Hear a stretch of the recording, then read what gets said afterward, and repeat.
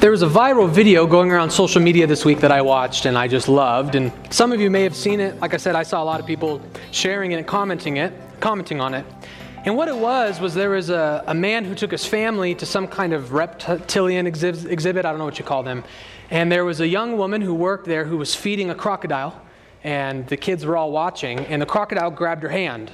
And he pulled her in and he had her by the arm. And he was doing that torpedo spin thing. And she was flipping and she was probably going to die. That's usually what happens when someone gets their arm stuck in the mouth of a crocodile. And so this man, who I remind you is not an employee, he was not a trained animal security officer or whatever their title is. He was just a man who took his kids there to see the crocodile. He jumps into the cage and he wrestles the crocodile and gets on top of it so this woman could finally get her hand free. And not only was that so courageous, but what happened after that is now the woman's got his hand free, but where's he now? He's in a cage with a crocodile on top of him, and he's just got, some guy at the outside trying to give him oral instructions, and he ends up making it out okay. And I just love that video because I love heroes. And why do we love heroes? We love heroes because we love courage. And every time I see things like that, I just pray to the Lord that if I was ever in a situation like that, His Spirit would move me, that I would not be shocked and stand still, but that I would have the kind of courage to move. We are drawn to that kind of courage. Last week we began the David and Goliath story. And this is a popular story for so many reasons. And last week we saw the first element of the story that made this story so popular. And we looked at David's zeal. David had just such a passion for the glory of God. He had so much zeal and jealousy for God's fame and God's glory, and that comes through in the text, and that's why we love the text. But today we move on to the next element that David gives us that makes this text so compelling, and it's David's courage. David is a hero. David showed courage in dire circumstances. So let's look at that courage and let's see how it affects us as Christians and God's people today. If you would open your Bibles to 1 Samuel chapter 17, beginning in verse 31, we're going to look at why David was so courageous when all else around him was so cowardly. 1 Samuel chapter 17, beginning in verse 31. I would ask you to follow along, for these are the very words of God. When the words that David spoke were heard, they repeated them before Saul, and he sent for him. And David said to Saul, "Let no man's heart fail because of him. Your servant will go and fight with this Philistine." And Saul said to David, "You are not able to go against this Philistine to fight with him, for you are but a youth, and he has been a man of war from his youth." But David said to Saul, "Your servant used to keep sheep for his father. And when there came a lion or a bear and took a lamb from the flock, I went after him and struck him and delivered it out of his mouth. And if he rose against me, I caught him by his beard and struck him and killed him. Your servant has struck down both lions and bears, and this uncircumcised Philistine shall be like one of them, for he has defied the armies of the living God." And David said, "The Lord who delivered me from the paw of the lion and the paw of the bear will deliver me from the hand of this Philistine." And Saul said to David, "Go, and the Lord be with you." So last week, we see that David's question of who's going to deal with this Philistine, why are we letting him go unchallenged, was rhetorical in nature. He wasn't actually asking a question. He was making a statement. He was essentially saying, "You cowards, if you're not going to do something about this, then I will." And we know that because whatever he was saying, that word got to Saul, and Saul interpreted as, I guess we have someone who wants to stand up to Goliath. So David was sort of rhetorically volunteering himself. If you guys aren't going to take care of this, then I will. So the people say, "Okay, someone tell Saul we got someone who wants to fight Goliath. We got some cocky little kid who wants to fight Goliath." So word gets to Saul, and David goes to Saul. David says, "I want to fight with him." And Saul knows David, right? He's been a servant. He says, "I know, you're just a kid. You're not a soldier. You're a shepherd. You've got no formal training. You're just a child. And this man is not only way larger than you and older than you, but he's been fighting longer than you've been alive. You are not equipped. You are not prepared. This is an unwinnable fight for someone like you." And David says, "On the contrary, I'm the most qualified person here for a fight like this.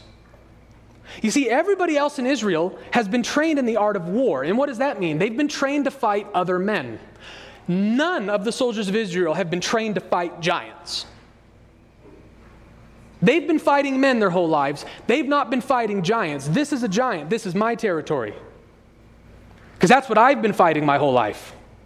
Bears, lions.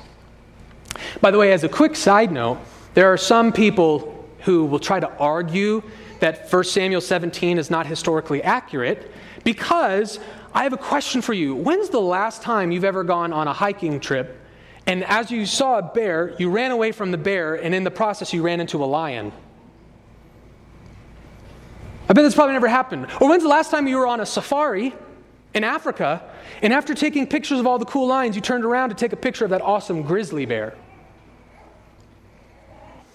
You would be surprised to find out that any amount of faithful historical research will tell you that in this day and age, lions and bears, it was overwhelmingly common for them to habitate together. Everyone knew that this region was full of both lions and bears. We have to be very careful to not think so anachronistically, where we see how things are today and assume it was like that in the past. I remember when I made that mistake as a kid, I was blown away. Like, my mind was blown when I first learned that horses are not native to what we call the United States of America. This land that we live on, my whole life I've seen nothing but horses. Horses are everywhere. And they seem to fit just fine in this geographic environment. They seem to thrive here. And even before automation, they were even far more common. And I knew the Native Americans rode horses, and so I assumed horses are from here. That's not the case at all. Horses are not from this land. They were brought here by Europe, and now they're all over the place. You would be amazed at how many current animal geographical locations were created and changed and adapted by colonization. Rome itself literally changed the face of the earth. Like, by taking animals and bringing them to different places for different purposes and means, they actually changed the ecosystems. So don't let that fret. Don't fret over the fact, well, I've never seen a lion and a bear operate in the same habitat. Yeah, today you'll never see that, but that used to be common. And so David, his point is, I'm actually more qualified than any of you. You ever seen a bear? Bears are scary. I used to live in Colorado. Admittedly, I've never seen a lion, not in the flesh. I've seen bears in the flesh. They're scary. Even a little black bear, which is relatively not very hostile and relatively small, is pretty scary. Like, if a black bear were to walk in the room right now, most of us would actually be a little scared. And that's like the smallest, coziest of bears, unless you count koalas, I don't know. David's saying, I fought bears. Bears are a lot more like Goliath than men that you guys have fought. I'm the most qualified for this job. And by the way, he gives us a description of how he fought these animals. He would start with the slingshot. He would start by throwing and hitting them with stones. And if that didn't do the job, he would grab them by the beard. David used to kill these beasts with his bare hands. David's looking at Goliath and saying, he's not even the biggest thing I've killed this week. I'm the most qualified for this job.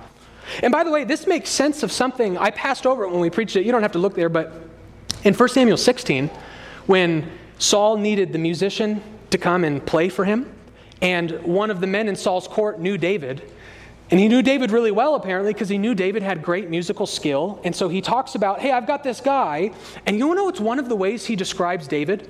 He doesn't just describe him as a man of musical skill. 1 Samuel 16, he describes him as a man of war. Or your translation might say, a valiant warrior. How did this guy know David was a warrior? He was a shepherd. But this guy, who clearly knows David well enough because he knows David's hobbies and talents and skills, has apparently been acquainted with the fact that David kills beasts with his bare hands. So he has no qualms telling Saul, this kid is not your average shepherd. This kid's a warrior. So again, I asked the same rhetorical question I asked last week. Who's the real underdog here? Who's the real underdog? Goliath, who has done nothing but fight men way smaller than him his entire life? Or David, who kills lions and bears for a living? Who's the real underdog here? David goes into this fight with great confidence and courage. I'm prepared for this. I'm ready for this. Let me in, coach. And it convinces Saul, right? He lets him go. May the Lord be with you. Now, we don't know Saul's mindset. Like, was Saul actually convinced by the argumentation? Like, was Saul, did the light bulbs go off? Did Saul go, you know what? Yeah, this kid can win. Or was it just a Hail Mary? Was it just like, I don't think this kid can win, but I got to do something. I'm losing the guys. I got to try something. Or is it just purely political? I mean, I don't know what Saul's thought process or motivations are. The text doesn't tell us. But whatever David says, Saul says, okay, go get him, kid. Good luck. Lord be with you. So David steps up, and the shining moment of this text, this very brief little section we have here that we are all captivated by, is the courage of this young man. To stand up to Goliath. I will fight him. I'll do it. And so I want us, at first, the first part of our sermon today, well, I guess that was the introduction, that was the first part. The second part of our sermon, I want us to analyze, where does David's courage come from? Like, if we want to be courageous, if we want to be like David in this, we need to analyze, where's David getting all this confidence? Where's he getting all of this courage? And I've given you an alliteration, I've given you 2 points, 2 things I think the text is telling us that are the soil where David's courage and confidence grows from. And the first one is preparation. We've already discussed it at length, but let's just look at it again, verse 34 and 35. But David said to Saul, your servant used to keep sheep for his father, and when there came a lion or a bear and took a lamb from the flock, I went after him and struck him and delivered it out of his mouth. And if he rose against me, I caught him by his beard and struck him and killed him. Your servant has struck down both lions and bears, and this uncircumcised Philistine shall be like one of them, for he has defied the armies of the living God. David's confidence is coming from his preparation. David, again, he does not see himself as the underdog in this situation. David saying, I have a resume, I have a history, I have a skill set, I know what I'm doing, I know I can win this fight. I'm not scared of this guy. And I'm not scared of him because I know how to beat him, because I have beat him multiple times over my life. I've beat huge, large creatures that are way stronger than me. David is a warrior, and he is trained and prepared. Now, admittedly, it's an unorthodox training. He didn't train in the military, but again, he is relying on his preparation. I've been here before. I've done this. I know what I'm doing. I have the skill set. Put me in, coach. I fought bears. I fought lions. I can fight Goliath. He is relying upon his skill set, what he has been able to do, and what he knows he can do. David is relying on his preparation, his skills, his resume.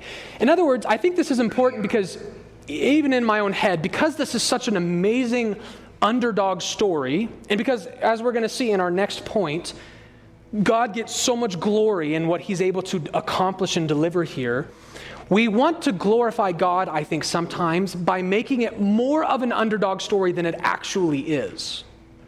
I think sometimes in our heads, and maybe even in like TV reproductions of David and Goliath, we love the underdog story so much, we want to widen the gap as much as we can to make God more glorious. So we portray David like he's this wimpy, weak little kid who knows nothing of warfare or violence, and he just kind of comes in with his hands in his pockets and kicks the dirt and says, oh, shucks, I don't know anything about fighting, but I trust in the Lord, so I'll fight him. We act like David is this reckless, immature, cocky little kid who goes around saying, listen, I don't know anything about this, but you know what? I believe in God, so I'll do it. That's reckless. That's not smart. But David is not being reckless here. David is being calculative. David is actually looking in the math and saying, you know what? I do stand a chance. You ever fought a bear with your bare hands? By the way, bears always fight with their bare hands. You ever fought a lion with a slingshot? I've not done it. I wouldn't want to do it. Again, David is not some wimpy little kid who's just has just blind faith in God. You know what? I love God, so I know He will deliver me, even though I am totally over my head and there's no good reason why I should be out there. Can you imagine how many of you, I just thought of this analogy, this is not in my notes, but I think I saw Emily and I thought of it. How many of you need an emergency heart surgery? And I say, you know what, guys? I have great faith in the Lord. Let me do it. Put me in. I'll do it. And you say, no thanks. And I say, what, are you not a Christian? You don't trust in the Lord? You don't believe in the Lord? That's not what David was doing. David was saying, I can win this. Put me in. He was relying upon his preparation, but he was also simultaneously relying on something else, and that is providence. He was relying on his preparation, but he was also relying on the providence of God. Because look at what he says. At the end of verse 36, he says what we saw last week, again, that he has defied the armies of the living God. So again, he's reiterating to us, God is on my side, not on Goliath's side. And he goes on in verse 37, and David said, the Lord who delivered me from the paw of the bear will deliver me from the hand of the Philistine. So let me ask you this. What is David relying on? Is he relying on his own skill set in battles, or is he relying on God's providence and God's ability to deliver and save him? What's the biblical answer here? Both. He begins by telling them, I can do this, I've done this before, I'm skilled, I know how to do this. And then he immediately transitions into, I've never done this, God has done it for me. I'm the one who killed the bear. I'm the one who killed the lion. That's verse 35. And then verse 36 and 37, God's the one who killed the bear. God's the one who killed the lion. So yes, he's relying on his skill set, his resume, his preparation, but he's simultaneously relying on the providence of God. God is on my team. God is on my side. He will deliver me. He will win this fight for me. God is the one who delivered me from those animals. God is the one who will do the same thing to Goliath. He will just be another carcass in my resume. Because God is the one who's done this. God is the one who's delivered me. So David here, his confidence, his courage is coming from both faith in his preparation and faith in his God. And apparently he doesn't see those things as in competition with one another. He doesn't see these things as competing with one another, but that they actually fit together perfectly. What David is doing here is he is giving us a brief insight into one of the most important doctrines, most people would say of the Reformed faith, but I would say of the whole Bible. And this is the doctrine that we in the Reformed tradition call compatibilism. David is teaching us something here about compatibilism. What is the doctrine of compatibilism? Compatibilism is the argument that the Bible takes these things which we think are in conflict, but they're actually compatible with one another. So for example, you may have heard, whether it's a Christian or a non-Christian, say things like, if God's in control of everything, why do we pray? Why do you pray? Are you trying to change God's mind? I thought God can't change his mind. Doesn't he know everything? Doesn't he? Like, do you know better than God? No, so why do you pray? And when you pray, are you asking God to do something he's not already trying to do? God, please save my father. Please save my grandmother. Please save my son. Isn't God already trying to do that? What are you praying about it for? Like, why do we pray? Or maybe the even bigger question, the bigger contradiction that people like to bring up, how does God's sovereignty fit with human free will? Like, don't these things not belong together? Either God has predestined all things, and therefore there's really no free will, like we're just kind of all robots, we're just all in the machine. Or we have free will, but if we have genuine, true free will, then we cannot truly say God is sovereign. He's providential over all things, because he has to give us the choice to do something he doesn't want to happen. So either God has a plan, and we have no free will, or God doesn't have a plan, but we do have free will. And that's typically how this debate is categorized. If God planned that I would believe in Jesus Christ, then can you really call my faith free? But if God didn't plan it, then that means I could not do it. And if his plan was for me to believe, but I don't do it, then can you really call that a plan?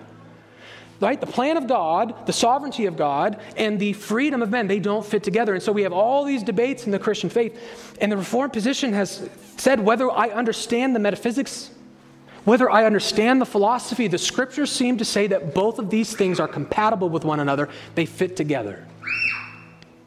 So when you believed in Jesus Christ, was that your choice? Was that something you did? Yes. Did God plan that and accomplish that? Yes. They say, that sounds like a contradiction. Well, we're arguing the Bible fits these things together. Again, who is it that delivered David from the paw of the bear? Was it David's own free will choice? Was it David's skill to throw a rock? Did David actually do that? Yes. And he says he did that. But who does David give credit to for doing that? The Lord delivered me. The Lord saved me. So who saved David from the bear? His skills with a slingshot or the Lord's providence? Both. They're friends. They're not in conflict. If you're still not convinced, there are a handful of verses I like to go to, but let's go to one of the premier verses. Keep your marker here, but go to the book of Genesis.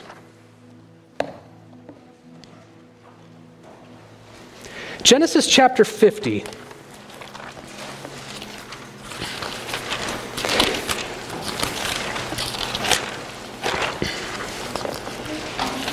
Genesis chapter 50.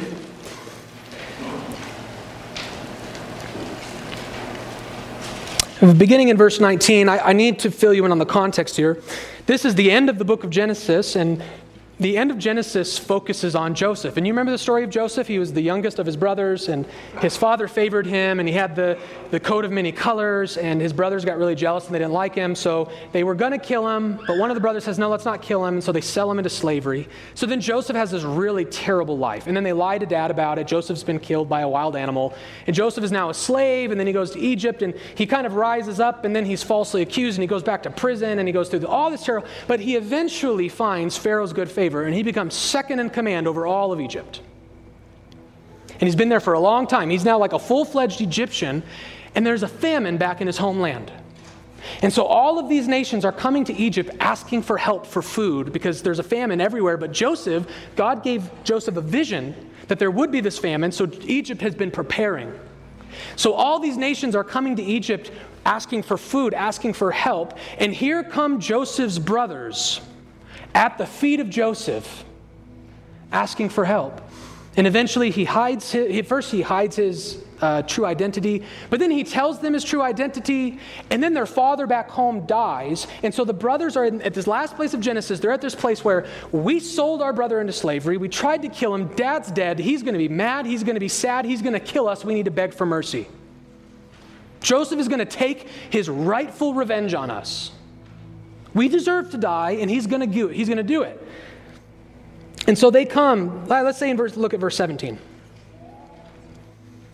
Say to Joseph, please forgive the transgression of your brothers and their sin, because they did evil to you. And now please forgive the transgression of the servants of the God of your father. Joseph wept when they spoke to him. His brothers also came and fell down before him and said, behold, we are your servants. But Joseph said to them, do not fear, for am I in the place of God? Now here's the key. As for you, you meant evil against me, but God meant it for good, to bring it about that many people should be kept alive as they are today. The same event, Joseph being sold into slavery, it's the same event. Joseph's brothers did it. They're the ones who sold him into slavery, and they were evil for doing it, and they're held accountable for their actions. But who else was also involved in this process? God. Every translation you own will use a Hebrew word in the past tense. In other words, Genesis 50:20 is emphatically not saying you did something evil, but God later on fixed it for good. It says God meant for this to happen. He intended for this to happen. Your translation might even say he planned it. God planned. He intended that Joseph would get sold into slavery. So it is God who used his brothers to sell him into slavery. But the text is very clear. The brothers are not off the hook. That was their choice. It was their evil intentions, and they should be held accountable for it. So who sold Joseph into slavery? His brothers or God? The answer is both. But God's intentions were good. The brothers' intentions were bad. So God gets we don't accuse God of committing sin. but we do accuse the brothers of sin, but the same action, two parties accomplished it. We see this, we won't look there, we've looked at it many times before, but you can write down Acts chapter 2, Acts chapter 4. We see the same thing in the presentation of the cross. The cross of Christ is described in the Bible as being the accomplishment of the predestined plan of God. The cross of Christ is said in the book of Acts, it came about because of what your hand and your plan predestined to occur. The cross was predestined, but what does that mean? All of the individual decisions of the cross were predestined. So why did Jesus get crucified? Because God planned it? Or because the Jews and Herod and the Gentiles were evil? Both. And you say, I don't understand the philosophy of that. I don't understand the metaphysics of that. That's fine. We have a whole lifetime to discuss that. But I'm asking you here, can we at least just believe both parts and figure it out later? Can we just believe both of the parts and figure it out later? God planned this, but the people who did this are still accountable for their actions. Somewhere philosophically down the road, those roads will connect. But until then, can we just believe both the parts? So let's take this back to David. I don't mean to be a spoiler, but I'm assuming you probably know David wins. We'll see that next week. David wins. Who is it that beat Goliath? Did David beat Goliath or did God beat Goliath? Did David use his skill that he has acquired? Did he make his choice? I'm going to throw it this hard and at this angle. Or did God take him over like a robot? And he's like, what is going on here? I don't know what's happening. Whoa. And he throws a rock against his will. No, David's making the choices. David's doing the actions. It's David's will. Yet at the end of it, David will say, God did this. They're compatible. Both has happened. In other words, David is showing us here that his confidence comes not just from his preparation, but from what God specifically will do through his preparation. And this is why, by the way, this has many real-life consequences for us, this doctrine. It's not just a theological doctrine. So, for example, the Bible says that God already knows the day that you're going to die. He already knows that. So should you wear a seatbelt? Wouldn't it be easy to get in your car and drive down the highway and say, I'm not going to buckle myself, I'm not going to buckle my child, I'm not going to buckle my children in? Because God already knows the day I'm going to die. If it's today, a seatbelt's not going to save me. If it's not today, a seatbelt's not going to kill me. So I don't need a seatbelt. If you're having a heart issue, should you go and have surgery? Or should you just say, you know what, I don't trust what men can do. I trust what God can do. I believe God's going to save me, not men. When you're sick, should you take medicine? Why do we do these things? Because even just the way we live our lives, you don't have to be a philosopher. You don't have to be an expert metaphysician. You just inherently know that God is in control, not just of the ends, but of the means. So you get in a car and God says, today is not the day of your death. I am not going to let him die. But I'm not going to let him die through his seatbelt. Right? So if you get a surgery, it is okay. It is biblically 100% okay to, after your surgery, shake your surgeon's hand and say, thank you for saving me. They did do that. God didn't take them over like a robot. That was their training, their education, their skill. And you say, thank you for saving me. And then guess what you do? You go home and you get on your knees and you put your hands up in the air and you say, thank you, God, for saving me. Because he did it. If he wanted to make the surgeon slip the hand, he could. If he wanted to have a brain fart, he could. Both of these things come together. They both saved you. These things fit together. So if God doesn't want you to die tomorrow, you're not going to die tomorrow. But that's not an excuse not to wear your seatbelt. Both of these things come together. And by the way, that's where David's courage comes from. David is not just recklessly saying, listen, I have blind faith that God will do whatever I want him to do, so I'm going to go fight because I know I will win because God's going to do whatever I want him to do. That's not David's perspective. He's not being reckless. He's being smart here. But let's not take God all the way out of the equation. He's not just saying, I don't need God. I know how to fight. Right? That's not his perspective. At the risk of getting political, one of my favorite examples of this fallacy was when the now resigned governor of New York, after COVID was really big and then they made a bunch of changes and the numbers went down, he had that famous interview that blew up online where he actually went on online, and he had this interview, and he told people, we brought the numbers down. Prayer didn't do that. God didn't do that. We brought the numbers down. And all the Christians everywhere, rightfully so, freaked out because he had the audacity to say, New York saved these people, not God. And he's wrong about that. God did that. All those people whose lives were saved, they owe their thanks to God. But doesn't mean that the policies and the things that they did weren't used by God. No, of course not. So did the policies do it, or did God do it? What's the answer? Both. Both. That's where courage comes from. I am prepared and I trust in the Lord. We don't want to sacrifice either side of that. So let me give you sort of the David and Goliath story, but our text today, but kind of a Christian application of it. It sounds something like this. The hope for the Christian life is that God will work in and through His church to conquer her enemies. God is not just going to work around us miraculously. He's not just going to shove us out of the way and say, I'll take care of this, you just go sit on the sideline. He works in us and through us. God saved Israel from Goliath through David. It's through David's actions, through David's skill, through David's preparation that God worked. He works in the church, through the church, with the church, not around her. He uses us. So if you want hope for the Christian life, there's your hope. Will the Lord deliver His church? Will He protect His church? Yes, and He's going to use you to do that. He's going to use us collectively, corporately to do that. So you say, okay, well, what does that look like? Okay, I get that in broad principle. What does that look like? Well, let's break that down. So our first 2 points, David was relying on both preparation and providence. Now for application, what does that look like for me when I'm not fighting Goliath? Well, I've got another alliteration for you. Assurance and action. The hope of the Christian life comes from assurance and it comes from action. Let's start with assurance. You will have no hope for yourself, for your family, or for the future if you are not 100% convinced that God can do what God has promised to do. Has God promised to save you in Christ? Has He promised to deliver His church? You need to believe. You need to really believe that He can do that.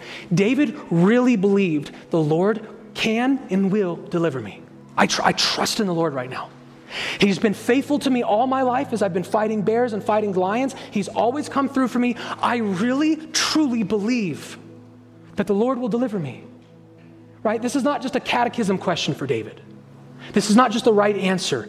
He really believes that God can save him. And so let me just ask you this question. If I were to come up to you and say, do you really believe God can save you? I know you'd say yes to that. That's the right question. That's the right answer. But I'm asking you to do some self-reflection. Do you really believe that if you are in Christ, God will save you from your sins? Because you see, the idea that God can save us is crucial to our understanding of the confidence and courage that we need as a Christian people. And what we need to also understand is that understanding who our enemies are is far more important than Goliath. And here's what I mean by that. When we start applying the text, this is where so many people get off base and they start sort of taking this out of context. And so, in other words, how do they apply it? They will talk about courage in your circumstances, but what is Goliath in most sermons? He's your cancer. Or he's that job promotion you want. Right? Or he's your depression or your low self-esteem. And so usually when this text is preached, the application is God can help you overcome depression. God can help you overcome your low self-esteem. God can help you get that promotion you've been praying for. God can help you with your cancer. Now, to some degree, that's kind of true. Like if you're depressed, it is the power of God that can get you over that. But we really rob God of His glory if we cheapen 1 Samuel 17 to that kind of an application. Because you see, we have enemies in our life that we are desperately clinging by faith that God will conquer that are so much worse than cancer or earning $35,000 a year rather than $80,000 a year. We have enemies so much worse than depression, enemies so much worse than Goliath or Pharaoh. You have enemies in your life right now that are significantly more scary than bears, lions, and giants. And what are they? Well, number one, sin. Sin. Sin is the worst thing in the world. It is worse than Goliath. And you have sin, you have personal sin in your own life. And guess what? Guess what the scriptures have promised, God has promised to do? To deliver us from sin. To save us from sin. Turn in your Bibles to Romans chapter 10.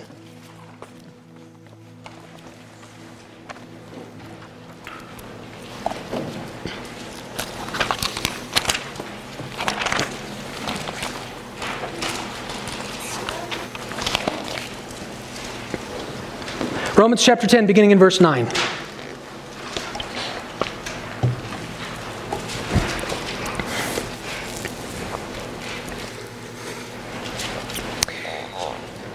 Because if you confess with your mouth that Jesus is Lord and believe in your heart that God raised him from the dead, you will be saved. For with the heart one believes and is justified, and with the mouth one confesses and is saved. For the scripture says, everyone who believes in him will not be put to shame. For there is no distinction between Jew or Greek, for the same Lord is Lord of all, bestowing his riches on all who call on him. For everyone who calls on the name of the Lord will be saved. There's your Goliath. There's your Goliath, your own sin. And guess what the scriptures have promised God in Christ will deliver you from? He will save you from your sins. You need to believe that. As a matter of fact, do you want to know why the Lord Jesus Christ was named Jesus?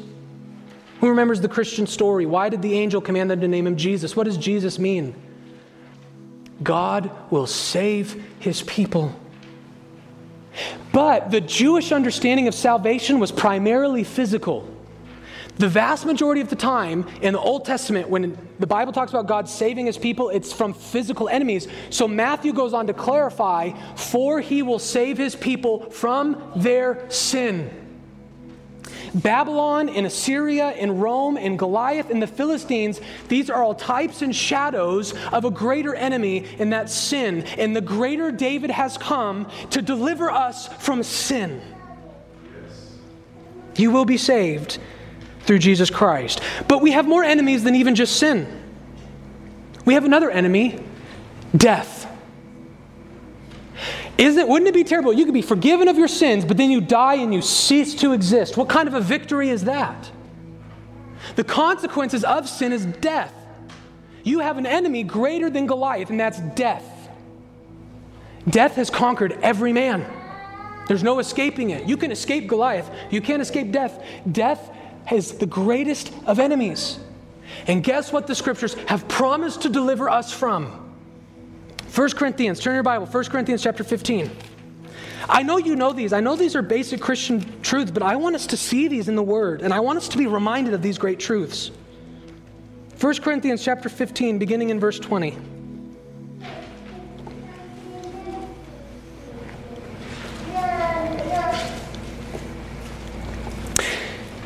1 Corinthians 15, verse 20, after talking about how hypothetically terrible life would be if Christ didn't raise from the dead, Paul goes on to say this, but in fact Christ has been raised from the dead, the first fruits of those who have fallen asleep. For as by a man came death, by a man has also come the resurrection of the dead. For as in Adam all die, so also in Christ shall all be made alive. But each in his own order, Christ the firstfruits, then at his coming those who belong to Christ. Then comes the end when he delivers the kingdom to God the Father after destroying every rule and every authority and every power, for he must reign until he has put all his enemies under his feet, and the last enemy to be destroyed is death. You want a Goliath? It ain't cancer, it's death. It's ceasing to exist for all eternity, and Christ has conquered death. You're going to be resurrected in Christ, and you're going to live forever. Do you believe that? And if you truly believe that, how would that affect your life today? Christ has conquered our sin. Christ has conquered our death, and it was alluded to here. Let's look at one more enemy far greater than Goliath, Satan himself. Goliath is but a pawn. He's but a tiny little tool in the hands of Satan. You see, it's not blasphemous to say that Satan is very powerful. As a matter of fact, in the book of Jude, it actually says it's blasphemy to not call Satan powerful. You believe that? You can blaspheme the demonic realm. Satan is very powerful. He's far more powerful than you, and he's far wiser than you. And he's far more powerful than Goliath and cancer and depression. He is a very wicked, powerful enemy. And Peter says he roams around like a lion to devour us. So I have a question for you. Do you have a David who can save you from that kind of an enemy? Turn to Colossians chapter 2. Galatians, Ephesians, Philippians, Colossians.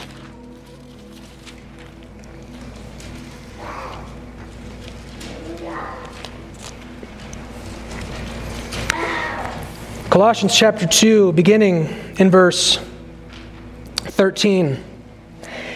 And you who were dead in your trespasses and the uncircumcision of your flesh, God made alive together with him, having forgiven us all our trespasses, by canceling the record of debt that stood against us with its legal demands. So they're saving from sin. This he set aside, nailing it to the cross. And what second victory did that accomplish? He disarmed the rulers and authorities and put them to open shame by triumphing over them in him. And your Bible probably has a little footnote that'll bring you down to the bottom that will explain that phrase in the Greek, rulers and authorities, is an expression to describe the demonic realm. When Christ saved us from our sins, he shamed and triumphed over Satan and his demons, his minions. Christ has conquered Satan. And there's an even greater conquering coming. Because the book of Revelation tells us that Satan's judgment is not yet over. He's already been conquered. He's already been triumphed over. He's already been put to shame.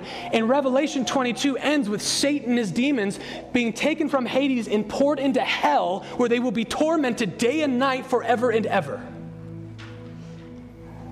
How's that for a David and Goliath story? Hebrews chapter 2, verse 14, since therefore the children share in flesh and blood, Jesus himself likewise partook of the same things, that through death he might destroy the one who has power of death, that is, the devil. If you want to have a courageous Christian life, you need to have assurance of three things. That Christ Jesus can save you from your sin, that he can save you from death, that he can save you from Satan. And the scriptures have promised he will deliver us. Or to use the words that David used, let not the hearts of God's people be troubled by these. Don't be afraid of sin. Don't be afraid of death. Don't be afraid of Satan. Because the greater David has promised us deliverance. We need to have that assurance. We need to have that confidence. The Lord will deliver his people. But not only do we need that assurance, we also need, our last point, action. Again, what you'll see next week is David did not go to the battle like this. Listen, God has promised to deliver us. God has promised to save us. So let's just sit back and wait. Let's just do nothing. Because God is the one who gives the victory, right? Psalms chapter 20 says, foolish is the man who puts his trust in chariots and horses, for the Lord is the one who will deliver. So we don't need to do any fighting. Just go home and God will defeat our enemies. That's not compatibilism. David knew God is going to defeat Goliath, but he's going to defeat him through me. God is going to protect his church. He is going to protect and deliver us, but that doesn't mean that we don't have a call to action. The sovereignty of God is not our excuse to do nothing. And so there are a few things that we in the Christian life, if we want true courage and true confidence, there are things we need to do. The first one is perseverance. Matthew 23:14, but the one who endures to the end will be saved. You don't get to walk away from Christ. You don't get to say, I believe in you, thanks for punching my ticket, see you later. You don't get to say, listen, God will save his elect, and so I don't have to believe in Jesus. If I'm elect, he'll save me. If I'm not elect, he won't save me. So whether I believe in Jesus, it's irrelevant, right? Because God saves his elect. So, he saves his elect through what they do. You need to believe in Jesus, and you need to keep that belief in Jesus. That's the action. That's the call. That's what you need to do to enjoy the deliverance of God. We have to believe. We have to persevere. The next thing that we also have to do, good works. If we want the Christian church to triumph, if we want to see all enemies destroyed, we need to be holy people. Romans chapter 2, verses 23 and 24, Paul says this to the Jews, "You who boast in the law dishonor God by breaking the law, for as it is written, the name of God is blasphemed among the Gentiles because of you." What's he saying there? He's saying the reason the Gentiles are not putting their faith in Christ is because you guys are an embarrassment to Christ. Because you are hypocrites, because you proclaim the law, but you don't actually follow the law, and that is preventing people from coming to know the Lord. So I want to remind us, remember compatibilism, God will save his elect, but it's simultaneously true that if we as Christians live hypocritical, ungodly lives, people will not come to Christ. They will want no part of our Jesus. So what's one of the tools that God in his providence uses to slay Goliaths like sin and death? He uses the good works of his church. Our good works are the stones we sling at the enemy. David didn't say, hey, listen, God's going to deliver us, so let's just go home. Yeah, God's going to save his elect, but that doesn't mean we don't have something to do in this plan. If we live hypocritical lifestyles, people won't get saved. We need to be faithful. May the name of the Lord never be blasphemed because of us. We need to persevere. We need to do good works. Another thing, this is kind of the key one that comes up in the debates, we need to evangelize. Romans 10, right after the verses that we read, it goes on to say this, "How will they call on him in whom they have not believed? And how are they to believe in him whom they have not heard of? And how are they to hear without someone preaching?" Right? Again, people love to ask this question. If you deny compatibilism, then you have to ask the question, does God save his elect? If so, why do we evangelize? God's going to save them no matter what we do, right? So if we need to evangelize, then sure we'll evangelize. But what does that mean? God can't guarantee the salvation of the elect. But what we're saying is these things come together. God is going to perfectly and infallibly save all of his elect, but he's going to do that through our evangelism. So what am I saying to you? If we don't preach the gospel of Christ, if people don't hear about Christ, they won't know who to believe on. And if they don't know who to believe on, they won't believe on him. And if they don't believe on him, they're not saved. The church has a call to preach the gospel of Christ, to be an instrument in God's hand to conquer God's enemies. We are the stones God is slinging at Goliath. We need to believe. We need to persevere. We need to do good works. We need to evangelize. The last thing I'll say, well, actually a couple things. I'll make them very brief. Pray. Isn't it interesting? Every single week we come in here and we recite the Lord's Prayer. And I had an interesting conversation with Bill Hartman the other day. I'm sure he won't mind me saying this, but he always thought it was kind of funny. Why do we pray, may your kingdom come, may your will be done on earth as it is in heaven? Like, isn't God already doing that?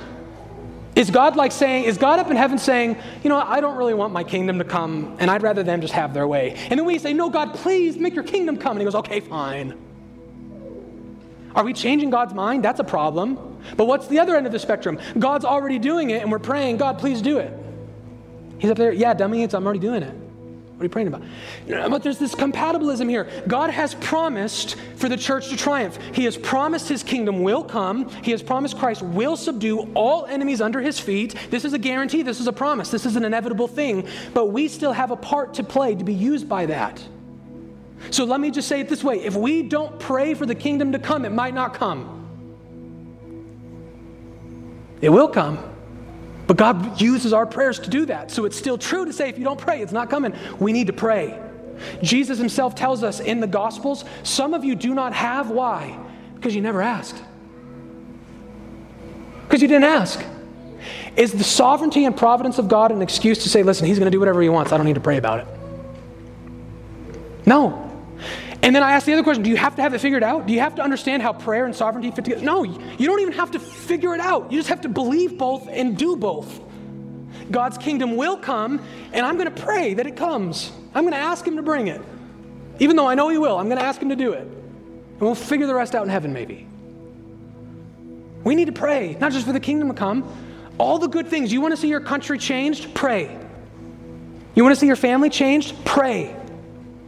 God has not called you to sit on the sidelines and just let him miraculously conquer Goliath. He conquers Goliath through us. This is the last thing I'll say, parenting. You want to see the enemies of God conquered? We need good, godly parents. Proverbs 22 says, train up a child in the way he should go. Even when he is old, he will not depart from it. We are raising up a generation of Christians that God can use like David to conquer enemies. What do we not have the freedom to say? Listen, whether my child is a rebel or not, whether my child is a believer or not, I mean, that's up to the sovereignty of God. So I guess it doesn't matter how I raise him. It doesn't matter if I'm a tough disciplinarian at home or I just let them run the household. Because even if I'm a tough disciplinarian, God's just going to do whatever he wants. So I don't need to do anything. I don't need to be a good parent. That's not the promise of the Scriptures. How you parent matters. But yes, God has predestined all things. You say, I don't understand that. Well, Genesis 50:20, Acts chapter 2, Acts chapter 4, it's there. It's there. So we need to have assurance, confidence like David that God is going to deliver us, but we need to simultaneously know that doesn't mean we do nothing. That doesn't mean we have no role to play in all of this. And so let me quote the same quote, much shorter, that I did last week. You're going to say, oh, that's lazy, but I quoted Spurgeon last week, and as I was reading through, I thought, this is so good and it pertains so much to the sermon, but it also pertains to next week. So let me close with this great quote from Spurgeon in his sermon on the jealousy of God. Spurgeon says this, I am not afraid for the church of God. I tremble not for the cause of God. Our jealous husband will never let his church be in danger. And if any smite her, he will give them double for every blow. The gates of hell shall not prevail against his church, but she shall prevail against the gates of hell. Her jealous husband will roll away her shame. Her reproach shall be forgotten. Her glory shall be fair as the moon, clear as the sun, and terrible as an army with banners. God is going to deliver the church. He's going to save the church. We should have great hope and confidence for today and tomorrow and for the future of our world because of these promises. But we take that hope, we take that confidence, and we step into battle. We don't step out of battle, we step into battle. May God use Redeemer. May he use all the faithful churches in Roswell, all the faithful churches in the United States of America, all the faithful churches around the world. May he use us to bring his kingdom.